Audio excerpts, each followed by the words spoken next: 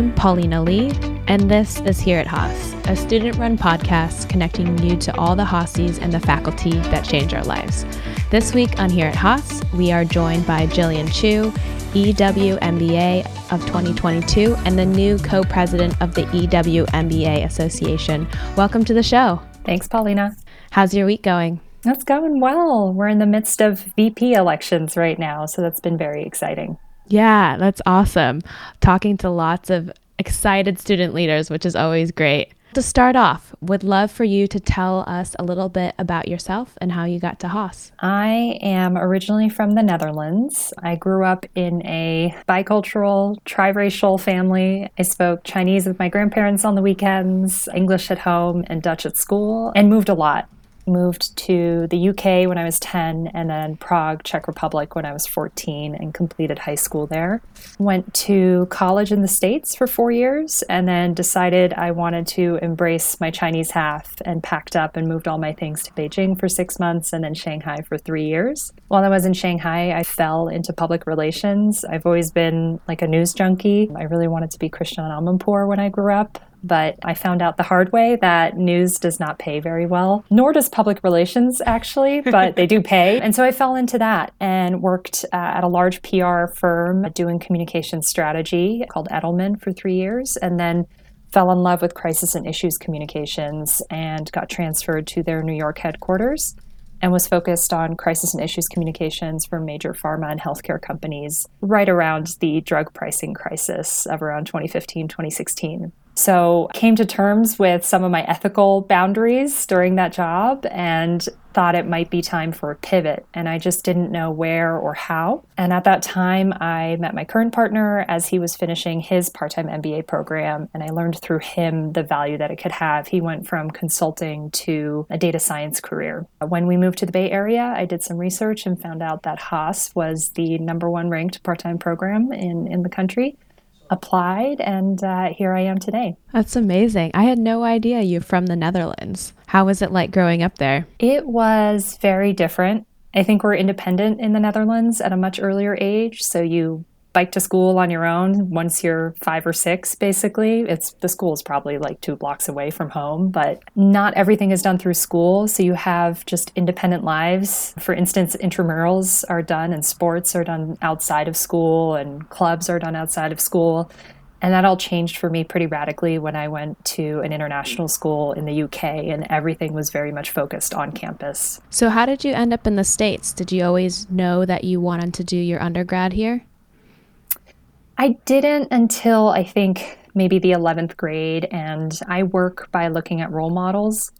So a friend of mine was a senior, and she went to my undergraduate school, Brown, and I just thought she was the best thing. And I also knew that Emma Watson had applied and was going, and so I applied to go there, and it really was my dream school. So I was really fortunate to be let in. And right after Brown, where did you work? I moved to Beijing to teach English to students and realized quickly that was not what I wanted to be doing with my time. And I began an internship with Edelman, a global PR agency on the side. And it was 6 months of teaching for 4 hours from 6 a.m. to 10 a.m., getting to Edelman at 11 and then staying until around 7 or 8 p.m. And it was a special work arrangement that they arranged for me. And so I experienced the working world very harshly as soon as I was out of college. But I think it also taught me that nothing is for granted. And if you want to get somewhere and you don't necessarily have the connections, you have to put in the hours and the work to get there. So working during the day, going to school at night is not something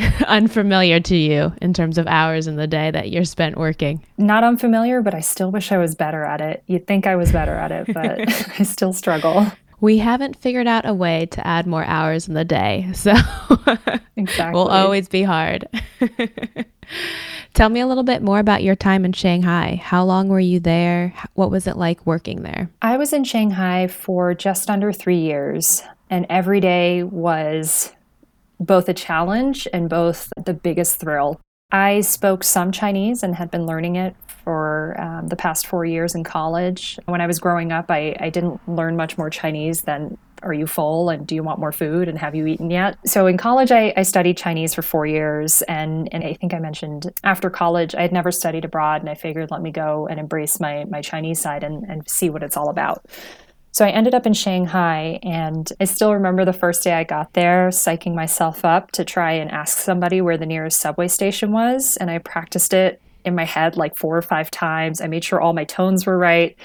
And I walked up to some lady that was managing like a little Chinese crepe stand and asked her, and she just burst out laughing and just pointed to the right way. But I think the thing that I learned in China and I really was an expat because I didn't speak Chinese all that well, was the immense sense of accomplishment and pride that you can feel when you can make yourself known to somebody else and they can understand you. And I couldn't find anything more exciting than that. And then from Shanghai, you came back to the States. Yes. And what were you doing then? So when I was in Shanghai, I was working in PR, and they arranged a crisis communications workshop for a big client of ours. And if you don't know what a crisis communications workshop is, it's just a PR simulation where you imagine that a big scandal rocks the company. And you have to go through and practice with the executives what their communications cascade is going to be, what they're going to tell reporters, what they're going to say internally. And during that time, I met the head of healthcare crisis communications. She came and flew out from New York. And it was the most exciting thing I had ever been a part of. I got to pretend to be a Bloomberg reporter, so check the box for Jillian's childhood dream. And I got to make a Chinese pharma company CEO just squirm, like dealing with this American reporter that was asking him questions about, I think, a supply chain malfunction. And so I just stayed in touch with her and asked her if she would ever consider having me be part of her team in New York. I would be so willing to come over and transfer. And after about 6 months, she got back to me and she said, it happened. I would like to have somebody with experience in the China market on my team. At the time, one of her biggest clients was Samsung. So I think there was a bit of a tie there. And so I kind of dropped everything in China and moved over to New York. So you transitioned over to New York, over to a new team. What do you think you learned between those two different roles that you had at Edelman? What was your biggest challenge, your biggest learnings between those two and between the two markets? That's a great question. I think in China, I was so new to the workforce, and just also based on the working culture that I experienced there, I learned how to get my work done and how to say yes to my clients and do everything at all costs to make sure we met the client's demands and expectations. That meant very long hours in China, but it also meant a lot of team bonding and being in the trenches together. In the US, I learned how to actually get on top of client service and how to start managing a team. And so in New York, I think there was a lot more emphasis on doing things efficiently, productively, making sure we weren't churning hours and just in the office for more than 10 hours unless absolutely necessary. And I think there was also an emphasis on respectfully pushing back on the client to protect the needs of your team. And so that helped me grow a lot, especially since I'm looking to get back into a client-facing role. You also talked a little bit about finding your ethical boundaries. And I love that term too. I haven't heard it described that way. And that tension point that you find within your personal boundaries as well as the work you're doing. So would love for you to share a little bit more about that. When I joined the New York Healthcare Crisis and Communications team, at first, most of my clients were small healthcare systems that were experiencing things like drug shortages and needed our support in figuring out how to message that to patients, how to equip a sales force. And so I still felt like there was a lot of value in what we were doing in the work. In 2015, I want to say, Martin Shkreli came onto the scene and raised the price of his drug by something ridiculous like 700%. And all of a sudden, all of our clients were coming to us and business was booming at Edelman. And they were asking us to prepare reactive communications for them because they had essentially done the same thing over the past couple of years. Maybe not as dramatically, maybe not as transparently, but they had been steadily raising prices. All of our messaging had to do with how the profits are really not profits. They get thrown back into the R&D process, but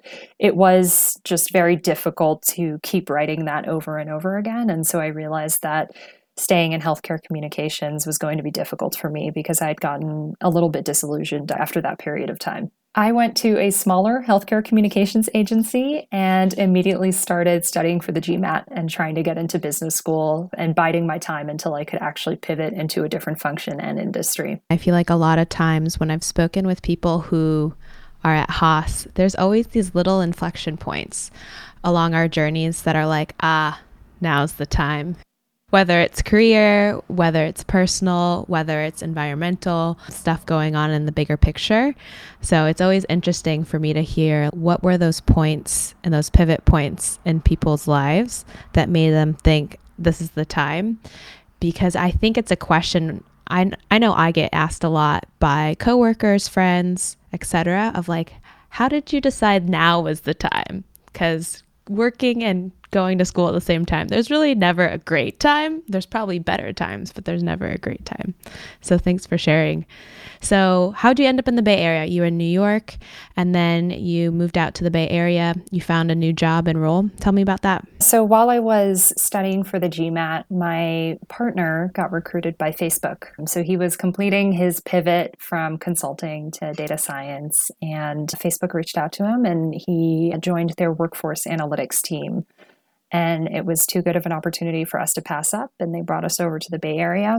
And while we were moving there, in the midst of the move, an old friend of mine from Edelman actually recruited me to join PwC to do an in-house communications role. And since I had a little way to go before I was going to be entering business school and even applying to business school, it seemed like a really good opportunity to maybe take a break from healthcare communications and try communications in an in-house setting, and also a new subject matter entirely, financial reporting and professional services.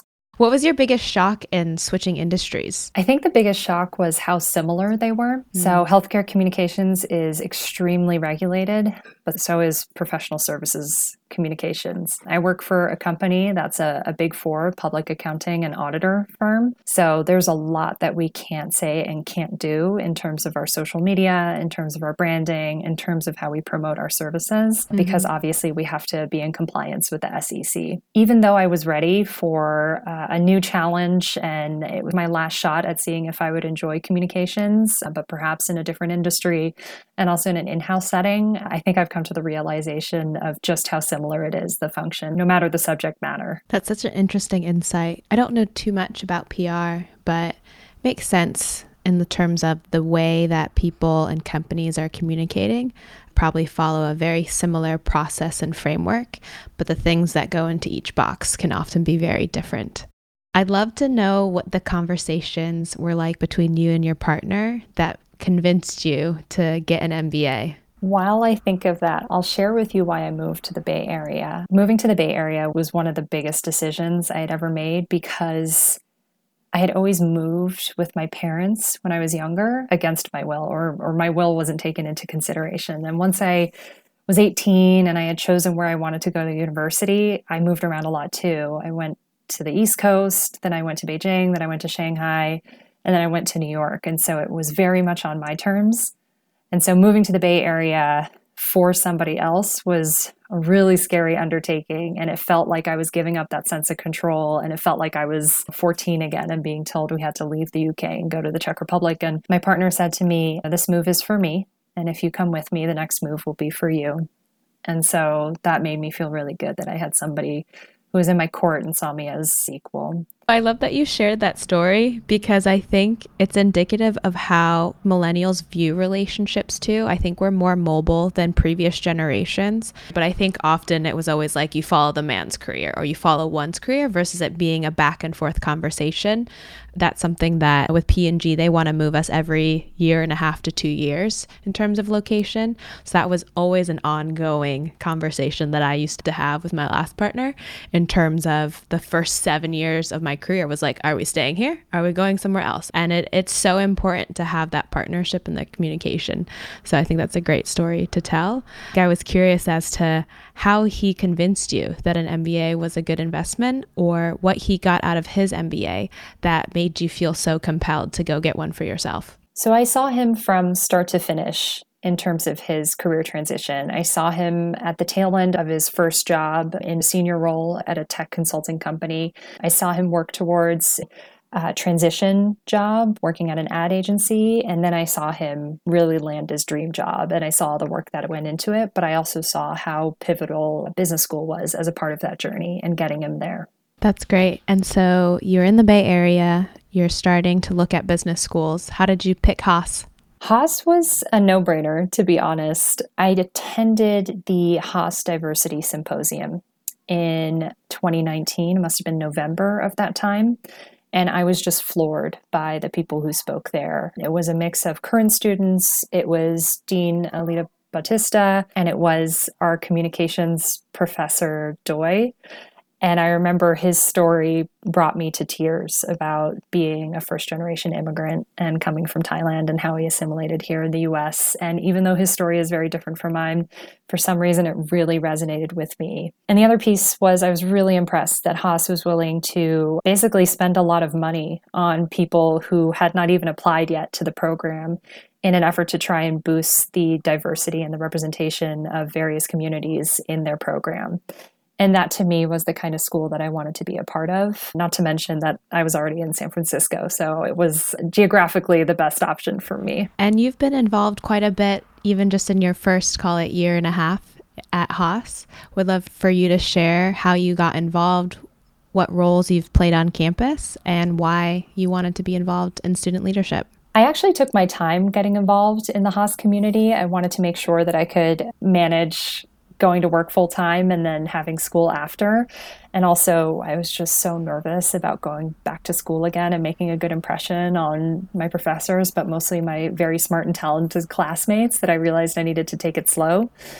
But slowly but surely, I started getting involved. I joined some clubs. I joined the Consulting Club. I joined the Women in Leadership Club. And I joined the Redwoods at Haas Club. And again, took it slow. Attended an event here or there. I remember I volunteered with a few folks at the 2020 Diversity Symposium. And that was incredibly rewarding, being able to give back at the very event that convinced me to apply and also convinced me that I was worthy of maybe gaining admission into Haas. And so being able to connect with a lot of potential recruits was incredible. And so I started becoming involved slowly but surely, but then COVID hit. And I saw the radical change that overtook our program, which included having to get used to virtual learning, having to get used to meeting with teams over Zoom, and having to get used to just being on lockdown and stuck behind our computers all day.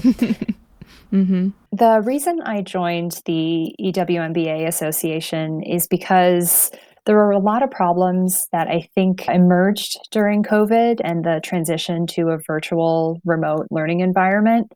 But I think it dawned on me that a lot of those problems had maybe existed amongst the student population all along. Some of those included there were a healthy amount of us that were feeling really disengaged from the program. But I think there's always probably an amount of students in the EW program in particular that are feeling disengaged at one point or another during the program, just by virtue of having work projects come up and taking our time and attention away.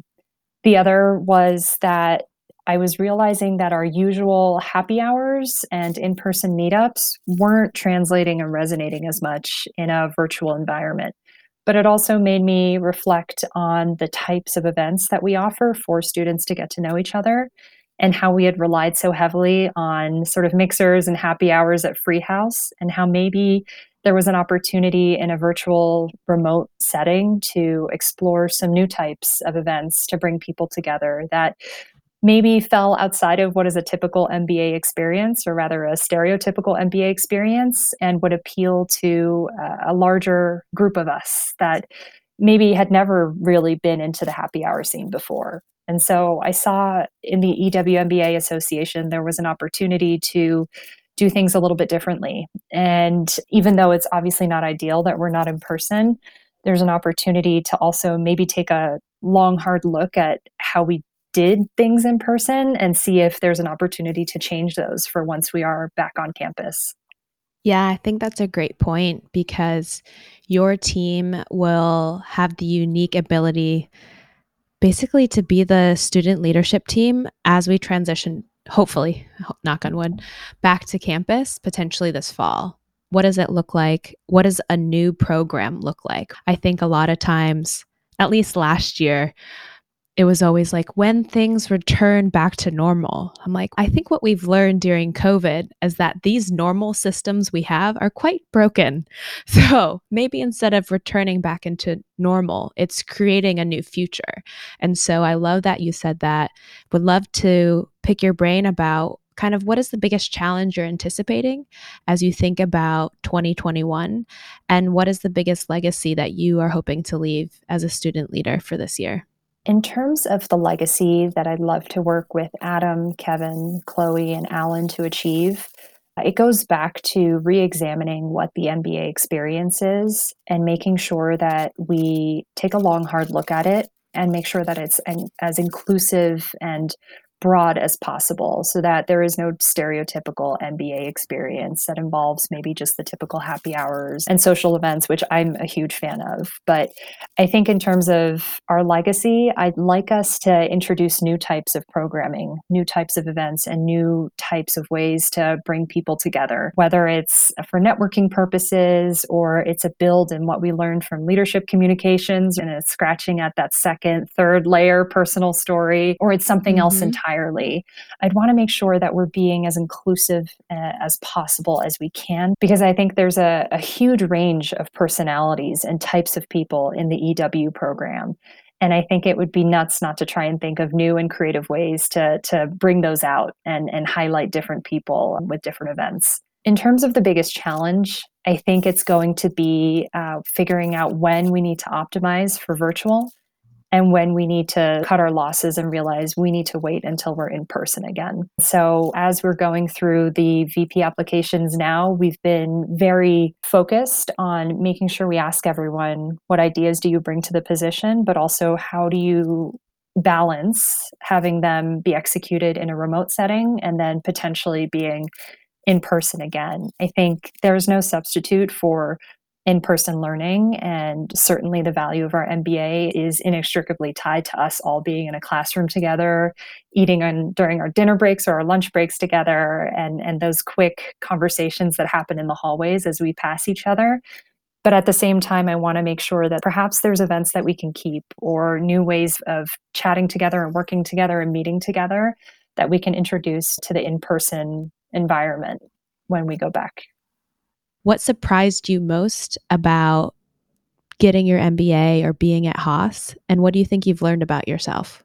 One of the things I've enjoyed learning most about Haas has been how when you let your guard down with people and you admit that you don't have a strong suit in something, you're not an expert, and you're just here to learn and you're curious to learn more, how enthusiastically everybody jumps in to try and help you, and how there is zero judgment that comes with admitting that you don't know how to tackle the homework or you need a little help and explanation to supplement whatever the professor went through yesterday. And that to me really defines the confidence without attitude defining leadership principle at Haas. And I found it to be true in just about every setting I've been in, every team project I've worked on. It's just been really refreshing to see how people don't judge you for just wanting to learn more. Yeah, I think that's a great part about being back in school is that it helps us relearn how to say, I don't know and I need help. And I think that's a really important leadership quality that we sometimes overlook when we're younger in our careers. I know I certainly did, because you kind of get out in the workforce and it's like fake it till you make it. And you're like, I know what I'm doing. I swear I do. And I think that's what's been so fun about being back in school is not only do we have this safe place to say, I don't know and I need help, but to your point, everyone is so supportive and they're right there with you being like, I have no idea. Let's figure this out together and let's enroll all the people that we need. Along that line, would love for you to share anything that you've learned that surprised you about yourself.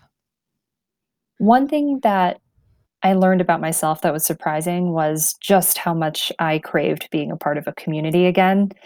I remember what it was like in undergrad and being part of all the clubs that I was a part of, the radio station that I worked at. I worked on our international mentoring program, and being part of the EWMBA Association reminds me a lot of that.